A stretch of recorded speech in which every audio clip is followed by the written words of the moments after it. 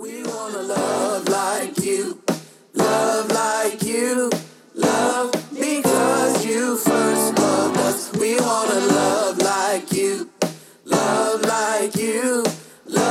because you first loved us. Hello everyone, this is Matt Odom, and you are listening to the first part of an 8-part series entitled Future Leadership at Redeemer.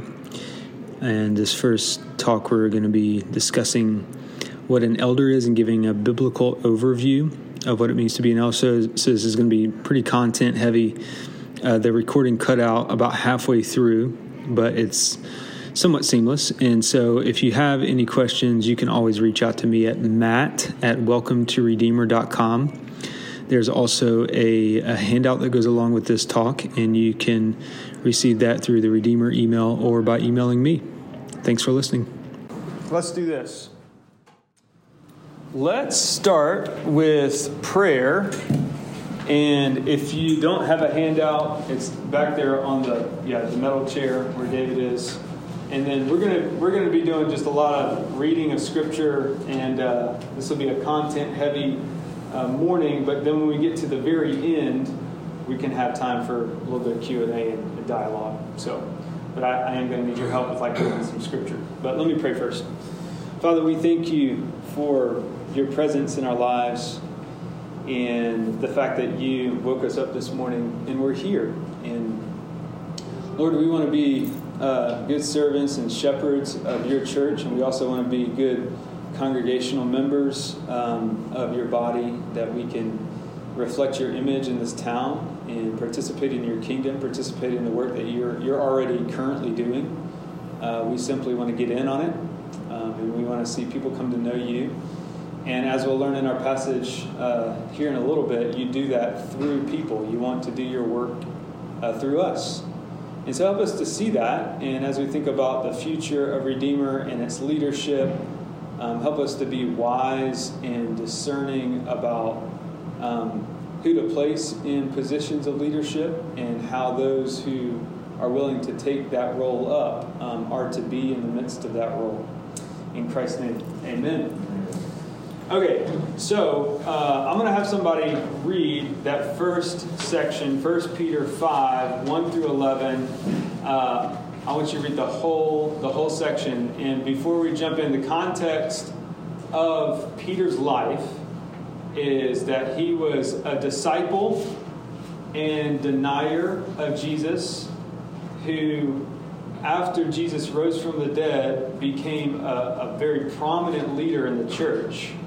And then still, after he was placed in that position, got really mixed up on what the gospel actually was.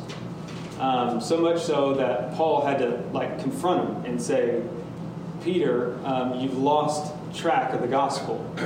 And so many scholars think that this letter was written towards the end of his life, after he had been through much suffering, after he had been through much confusion about the gospel itself, after he had contact with the risen Jesus. And this is what he says to the churches kind of in the Asia Minor area. And so somebody read that section for me. This is 1 Peter 5, 1 through 11.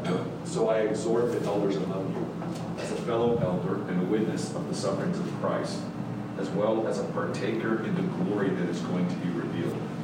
Shepherd the flock of God that is among you, exercising oversight, not under compulsion but willingly, as God would have you, not for shameful gain, but eagerly, not domineering over those in your charge, but being examples to the flock. And when the chief shepherd appears, you will receive the unfading crown of glory. Likewise, you who are younger, be subject to the elders. Clothe yourselves, all of you, with humility toward one another, for God opposes the proud but gives grace to the humble. Humble yourselves, therefore, under the mighty hand of God, so that at the proper time he may exalt you, casting all your anxieties on him because he cares for you. Be sober-minded, be watchful. Your adversary, the devil, prowls around like a roaring lion, seeking someone to devour. Resist him, firm in your faith, knowing that the same kinds of suffering are being experienced by your brethren throughout the world. And after you have suffered a little while, the God of all grace, who has called you to his eternal glory in Christ, will himself restore, confirm, strengthen, and establish you. To him be the dominion forever and ever. Amen. Okay, for those of you who are coming in, grab a sheet of paper here. There's an overview and then also content of what we're going to be covering today. All right, think about some of the things in this passage that it talks about what an elder or shepherd is among the people. And let's just list some of those things, some things that maybe stuck out to you, some phrases. First, that first word, I exhort the elders among you. So he's speaking to the elders as a fellow elder. So that's interesting that he calls himself a fellow elder when he was a disciple and an apostle. Apostle was somebody who had come into contact with the risen Jesus. But he sees himself also as an elder and witness of the sufferings of Christ. And so what does he tell the elders to do? Yeah.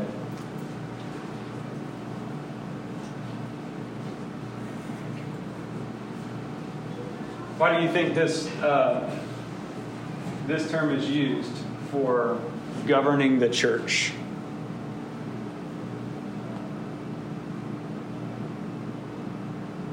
Let that sit. What else do you find in the text? Not domineering. Not domineering. Good.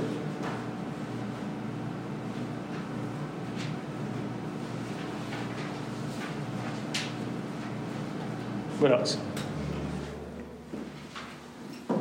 Being willing and eager. Willing and eager, yes.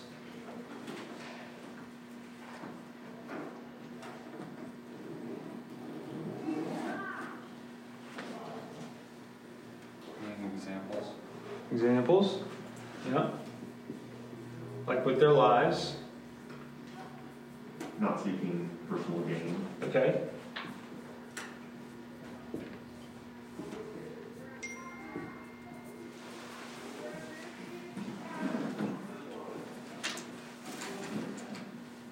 Anything else? Oversight, good.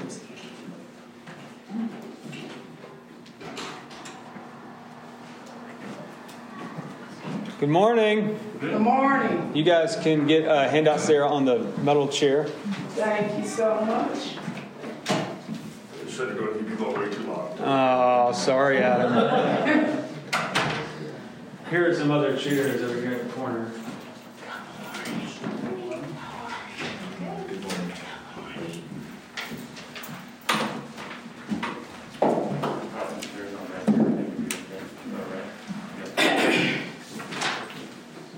So what we're doing for those who just arrived, we're looking at this 1 Peter passage in chapter 5, verse 1 through 11 as sort of a jumping off point for thinking about what it means to be an elder and what it means to think about being an elder in our church currently. All right, what do you see in verse 5?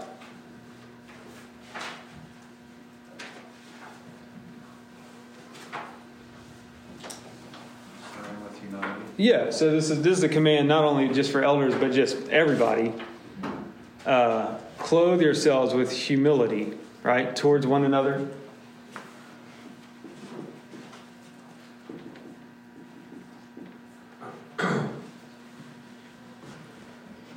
That's going to be important when you put these two things together. You know, when you're called to rule, to judge, to enact oversight or discipline, if you don't couple that with humility, you turn into a tyrant. And if you don't rule with authority or make decisions without any sort of authoritative voice, you become soft and there is no truth. So the goal is to speak the truth in love. Come on in. Maggie, we're in 1 Peter 5, verse 1 through 11. She nodded. Yes, I heard you, bro. Why don't you tell us about your dog, Maggie? What's his name? Is his name Dirk? Yeah. Dirk Nowitzki? Here's a musical accompaniment. Oh, yeah? We'll be out of here in a second. Yeah. So the context of the last half of the passage, Peter says, because of this, you can cast all your anxieties on God because with his mighty hand, he cares for you. And so you see this sort of replica of what it means to be an elder in the character of God himself, that he governs and rules over all. And our tendency is to think, especially when we suffer or bad circumstances come into our lives, that he doesn't care about us, that he's not gentle, that he's not lowly. And that's exactly what Peter is saying. He's like, no, you don't have to be afraid. You don't have to have anxiety. You can take your cares and anxieties to God because you know that he cares for you even under his sovereign rule, his sovereign hand. And so there's an interplay here between an elder and the actual character of God. And there's more we could say about, being watchful about the devil and all that, but we need to move on to other scripture passages. So in the Old Testament, I'm not going to read these, but I just want to read this paragraph to you. From the beginning of Israelite history, the elders led the various clans and tribes, and when the tribes came together to form the nation of Israel, the elders of the tribes naturally assumed important roles in governing the affairs of the nation. Moses was commanded to inform the elders of the Lord's intention to deliver Israel from Egypt, to take the elders with him to confront the Pharaoh. Similarly, 70 of the elders participated with Moses at the covenant meal at Sinai, which is very interesting. It says that the elders and Moses went up on a mountain and ate and drank with God. They feasted with him. And the last section here, as the task of governing Israel grew in complexity, so as the people of Israel multiplied and there was more and more people, more and more problems, you remember Moses' father-in-law said, if you try to carry this burden by yourself, what's going to happen? You're going to get crushed, right? And so they placed elders to help govern and settle disputes and all sorts of things, which we'll discuss later. So that's sort of the beginning of the history of how we think about eldership in the Bible, in the Old Testament. Now, in the synagogue period, so the time between the exile from Babylon to the New Testament, so think 450 BC to the time when Jesus came, there was a system that was put in place called the Sanhedrin, and there was a council of elders that helped rule and govern God's people during that time. And you kind of see this in various parts of Scripture, but it's more extra biblical that you learn that. Matthew 15:2 and Matthew 16:2, you kind of see that referenced. And then in the New Testament itself, you got many, many, many references to elders and what that means. So all through Acts, 1 Timothy, Titus. And I'll just read this. In the earliest Jewish Christian churches, at least the church in Jerusalem, the position of elder was almost certainly modeled after the Old Testament pattern. And although there are few specific details about the function of elders in the Jerusalem church, they apparently served as a decision-making council. They are often mentioned in conjunction with the apostles, and some passages give the impression that the apostles and elders of Jerusalem consider themselves to be a decision-making council for the whole church. And so, the issue, and we'll discuss this in the sermon today, but the issue in the first century church was, how are Gentile Christians and Jewish Christians going to inhabit the same space? How are they going to get along? How are they going to be the church together and unified with so much cultural difference, with so much cultural baggage? And they got together, all the church leaders got together in Acts 15 in Jerusalem, and they had this sort of decision to make. Are we going to make the Gentiles become more Jewish? Emblematic of that was to be circumcised, but also follow all sorts of Jewish regulations and laws. Or are we not? Are we going to say, no, they're covered in Christ, in the blood of Christ particularly? And so they got together in Acts 15, And they made that decision. And I want you to think like, okay, that seems really, really remote maybe from our context, but these Jewish Christians were literally looking at the Bible and saying, it says in here, in the Word of God, that you have to do these things to follow God. And so they're not like way off base. And Paul gets a revelation from the risen Jesus and says, in me, you can be righteous. You can be right with God. You see how that would cause like a major theological tension, cultural tension within the first century church? And if you read the letters with that in mind, they kind of pop. They come to life, especially places like Romans 14, 15, and 16. And so, because of that tension, each place that Paul and Barnabas, Titus, Timothy go to, they need help kind of shepherding the flock, ruling over the people. And so let's look at one of these places called Crete. So Paul says to one of his younger guys that he's discipling, named Titus, he says this. Somebody read Titus 1, 6 through 9. You read it loud. This is why I left you in Crete, so that you might put what remained in order and appoint elders in every town as I directed you. If anyone is above reproach, the husband of one wife, whose children are believers, not open to the charge of debauchery or insubordination. For an overseer, as God's steward, must be above reproach. He must not be arrogant or quick-tempered or drunkard or violent or greedy for gain, but hospitable, a lover of good, self-controlled, upright, holy, and disciplined.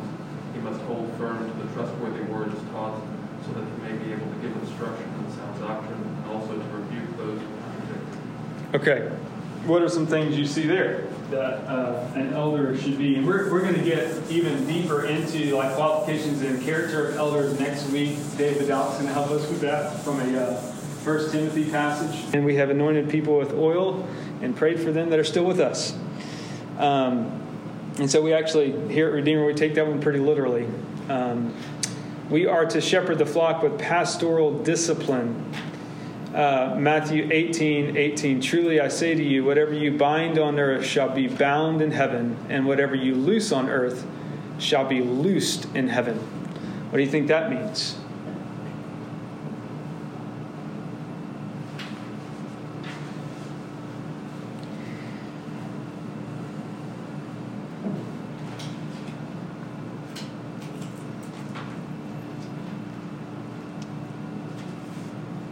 I'm sorry, I don't understand what you're talking about. Yeah. This is all over my head, though. Redline. We'll get there, Don Marie. Don't you worry. So there seems to be this connection between Jesus when he hands over the keys of the kingdom to the disciples. And we'll see this again in our passage I remember you preaching from in Ephesians 2, that there was a foundation of the disciples and the apostles and the prophets in the first century.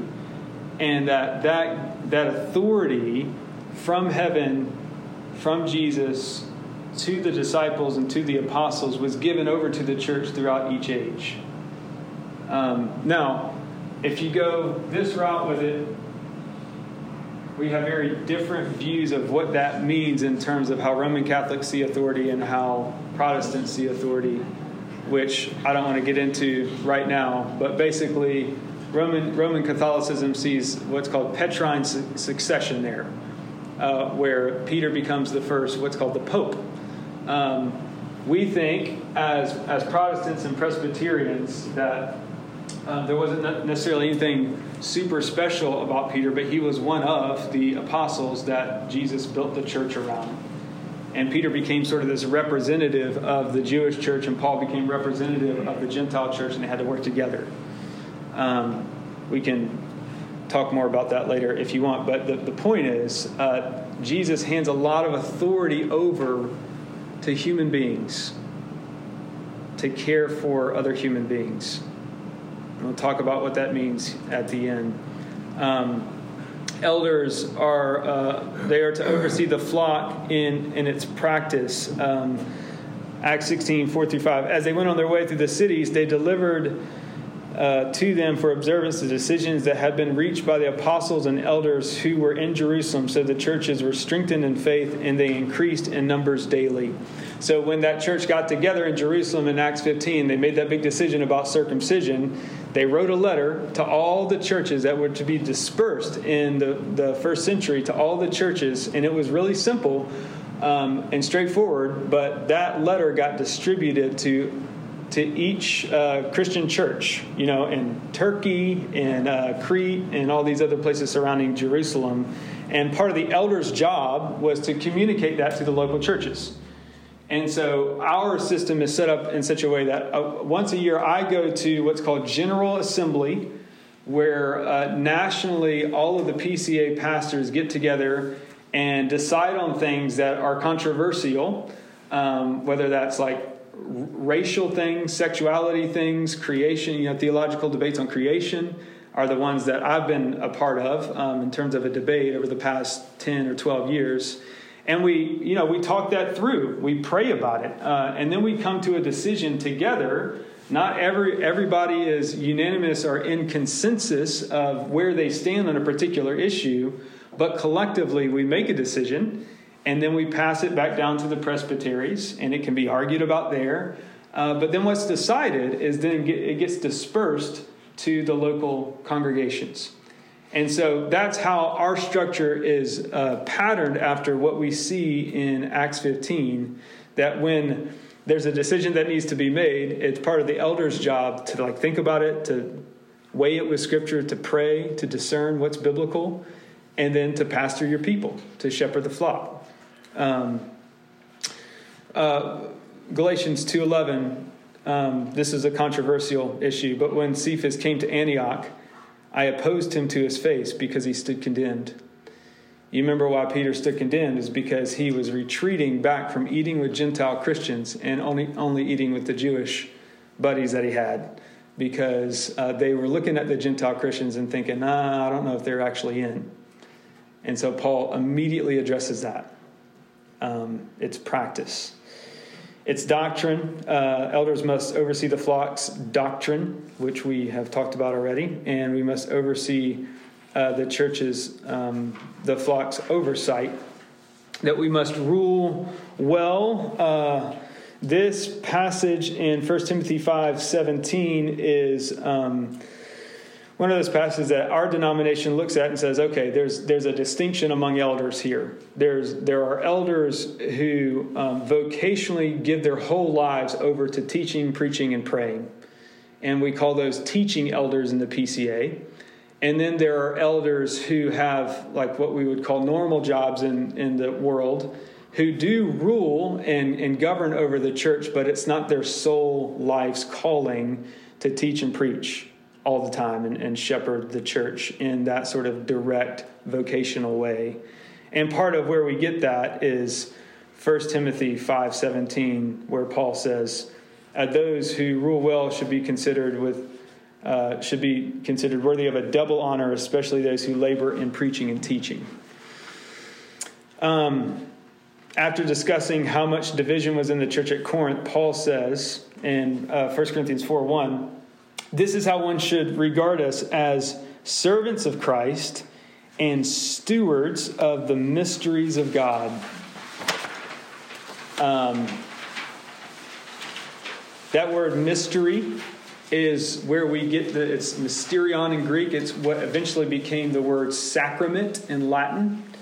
And that's where part of how we think about our role as teaching elders in the PCA, we steward these great mysteries of God, these sacraments, baptism and the Lord's Supper.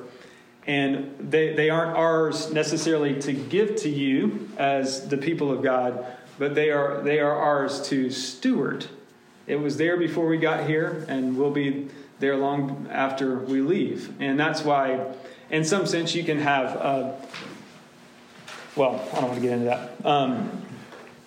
Look at Acts 16:4 and Ephesians 20. As they went their way through the cities, they delivered them to the observance of the decisions that had been reached by the apostles and the elders who were in Jerusalem, which we just read. And again, I'm going to talk about that in the sermon. Remember your leaders, Hebrews 13:7. Remember your leaders, those who spoke to you the word of God. Consider the outcome of their way and imitate their faith. Hebrews 13:7. And then finally, the manner in which we see the New Testament elders living. They live with authority. They live in plurality of authority as well. The apostles and the elders were gathered together to consider this matter, Acts 15. Let the elders who rule well be considered worthy of a double honor. Each kind of elder has equal authority in ruling and decision-making. And this is one of the reasons why I'm a Presbyterian, because of the plurality of power and the protection for all parties involved. So, let's say this is how it plays out. Let's say you come to me and you say, Matt, I think we should have Sunday school. Or Matt, I think Sunday school is lame and we should nix it. I can't make a unilateral decision and say, you know what, you're right. Or you know what, you're wrong. I have to go to the elders who have been elected by you all, not as like, you're not like the constituency, but you did place them above the congregation to make decisions that affect your lives and affect the life of the church. And so if that's the case, we need protections among each other so that I'm going to, just by sin and by default, I'm going to prefer certain things that like Tyler is not going to prefer or Jason's not going to prefer. And what we need is each perspective weighing in on a matter, thinking about it, praying about it, going to Scripture, thinking about it some more, going back to Scripture. It takes a long time. And then coming to a conclusion, not to please everybody, but to give God honor and glory through the reflection of our diverse community and what we need in this particular and given time in history. Does that make sense? And so, to have a plurality of decision-making authority is very, very important. It's one of the reasons why I'm a Presbyterian. It's because those who I differ with have space and have a place to speak, and that their voice needs to be heard because I need them and they need me because of sin, right? Because I'm skewed. I see the world through what Van Til called yellow-tinted glasses, and I see it selfishly. And I need my other brothers and sisters to come and say, you know, you may be a little off here. And then we can be like, yeah, maybe. Let's talk about that. You know, those are the best conversations that you can have in an elder meeting. The worst kinds are when you're like, no, you're wrong, you know, and you start pointing the finger. But the reason why it's so important to be humble as an elder is because you know you come into this world thinking selfishly, trying to protect yourself, trying in any way not to suffer. And you need protection from that. And the church needs protection from that selfishness as well. And so you lead as an elder. You are to lead in weakness, through your weakness, through your brokenness. I would even say through the areas in which you feel like you doubt the most. And that's where God is going to make himself shine even brighter. Not that we glorify sin, or not that we glorify our brokenness, but we glorify the God who glorifies himself through our brokenness. Like broke jars. Cracked pots, right? Is what Paul says. So, here's where I want us to dialogue with the time that we have left. My goodness. I usually don't talk this much. It's 10 o'clock. All right, let's spend 5 minutes, okay? 2.5 of it for Q&A, and then we'll close in prayer. I think the three themes that you see coming out in what it means to be an elder is that that person needs to be humble, biblical, and relational. And the reason why is because these people are placed in positions of power that dramatically affect the institution that is the church, which dramatically affect people's lives. And as you know, when you're in leadership, you have the power to cause great harm in people's lives or to cause great flourishing.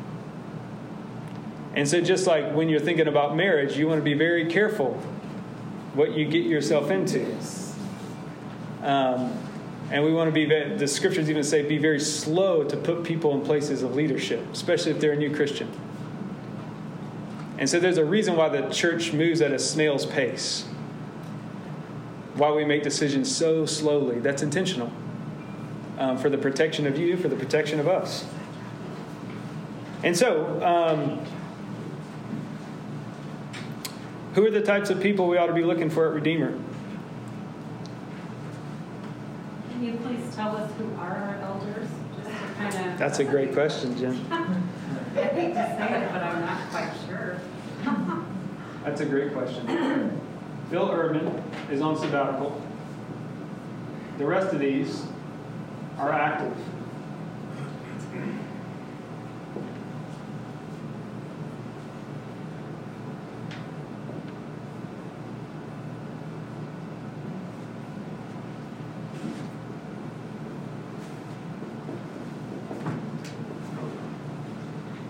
So, all these guys, Phil Urban, David Doubt, Troy Kirk, Andy Wade, Troy Power, are ruling elders. They were installed at the beginning of this particularized church. With so Redeemer has had 3 pastors. The first was named Toby Brockman, the second Michael Gordon. I'm the third lead pastor. Adam, on the other hand, has been here all along. Okay, and so have these guys. So they were placed in the position of elder when the church was particularized, probably back in 2012? 2010. And so they are currently our elders. Austin Mackerel and Britt Ehlers were and have, in the past year, stepped down from that role and resigned. And so we are elders. We belong to the presbytery. We're members of the presbytery for some governing structure that I was explaining earlier. So those are our current elders.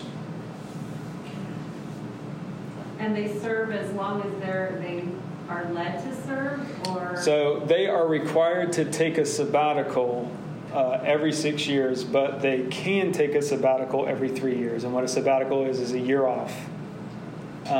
And so they do that rotation. Every 3 years they either take a year off, or they can stay on if they feel like they have energy, and then they are forced to take a sabbatical every 6 years.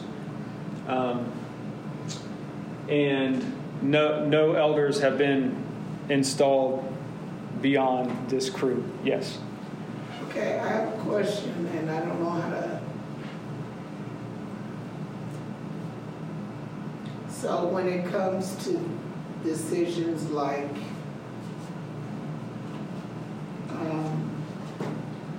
church planting, or how to follow the guidelines set by the CDC or the health department or whatever, is that same process that you talked about earlier, that decision making of everybody that's involved? Yep, exactly. So ruling and teaching elders together. That's right.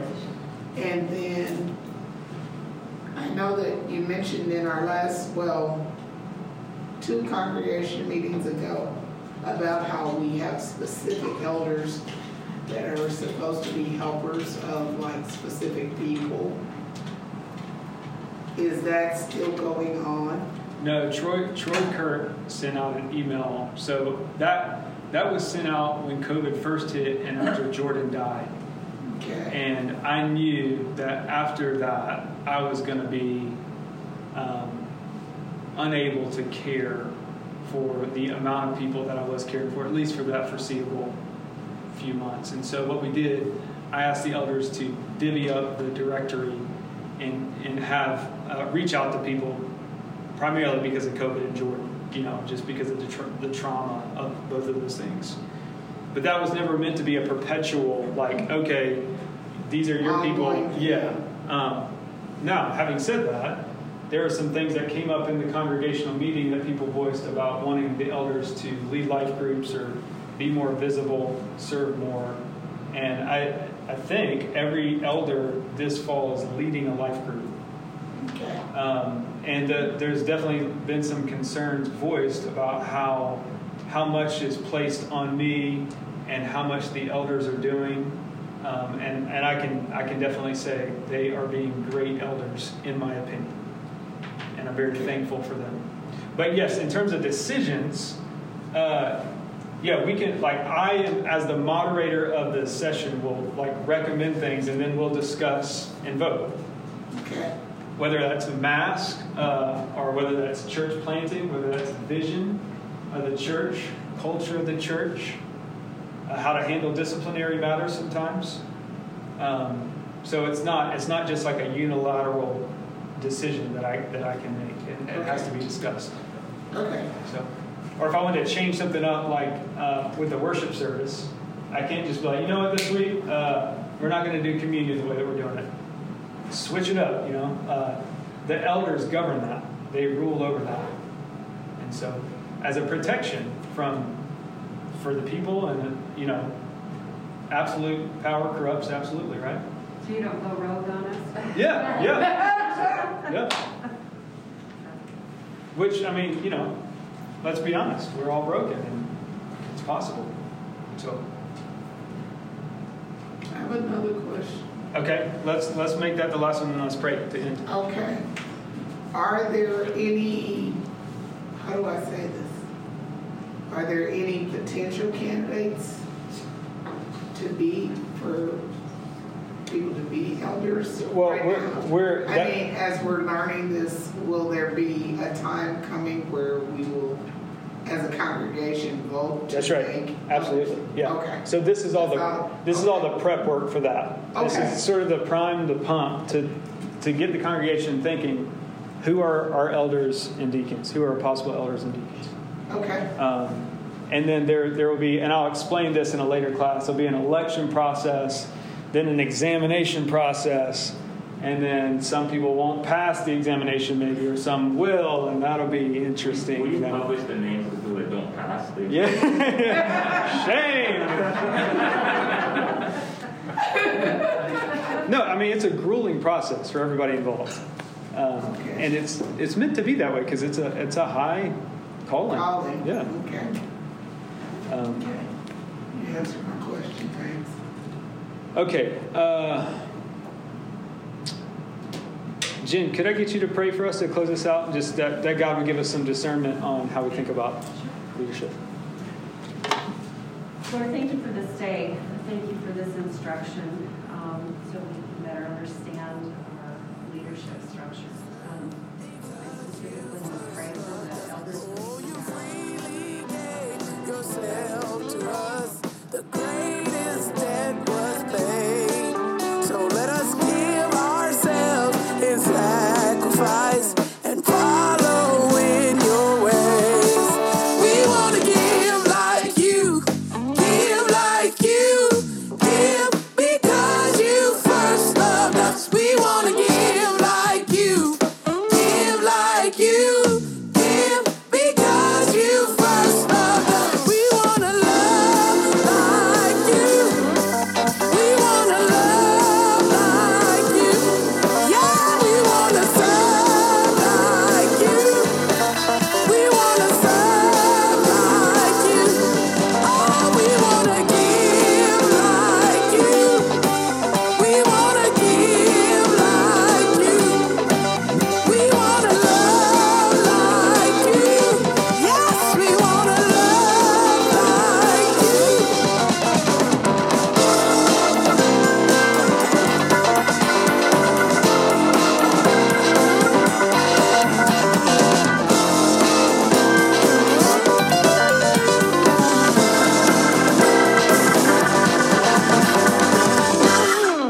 We want to love like you, love because you first loved us. We want to love like you, love because you first loved us. We want to love like you,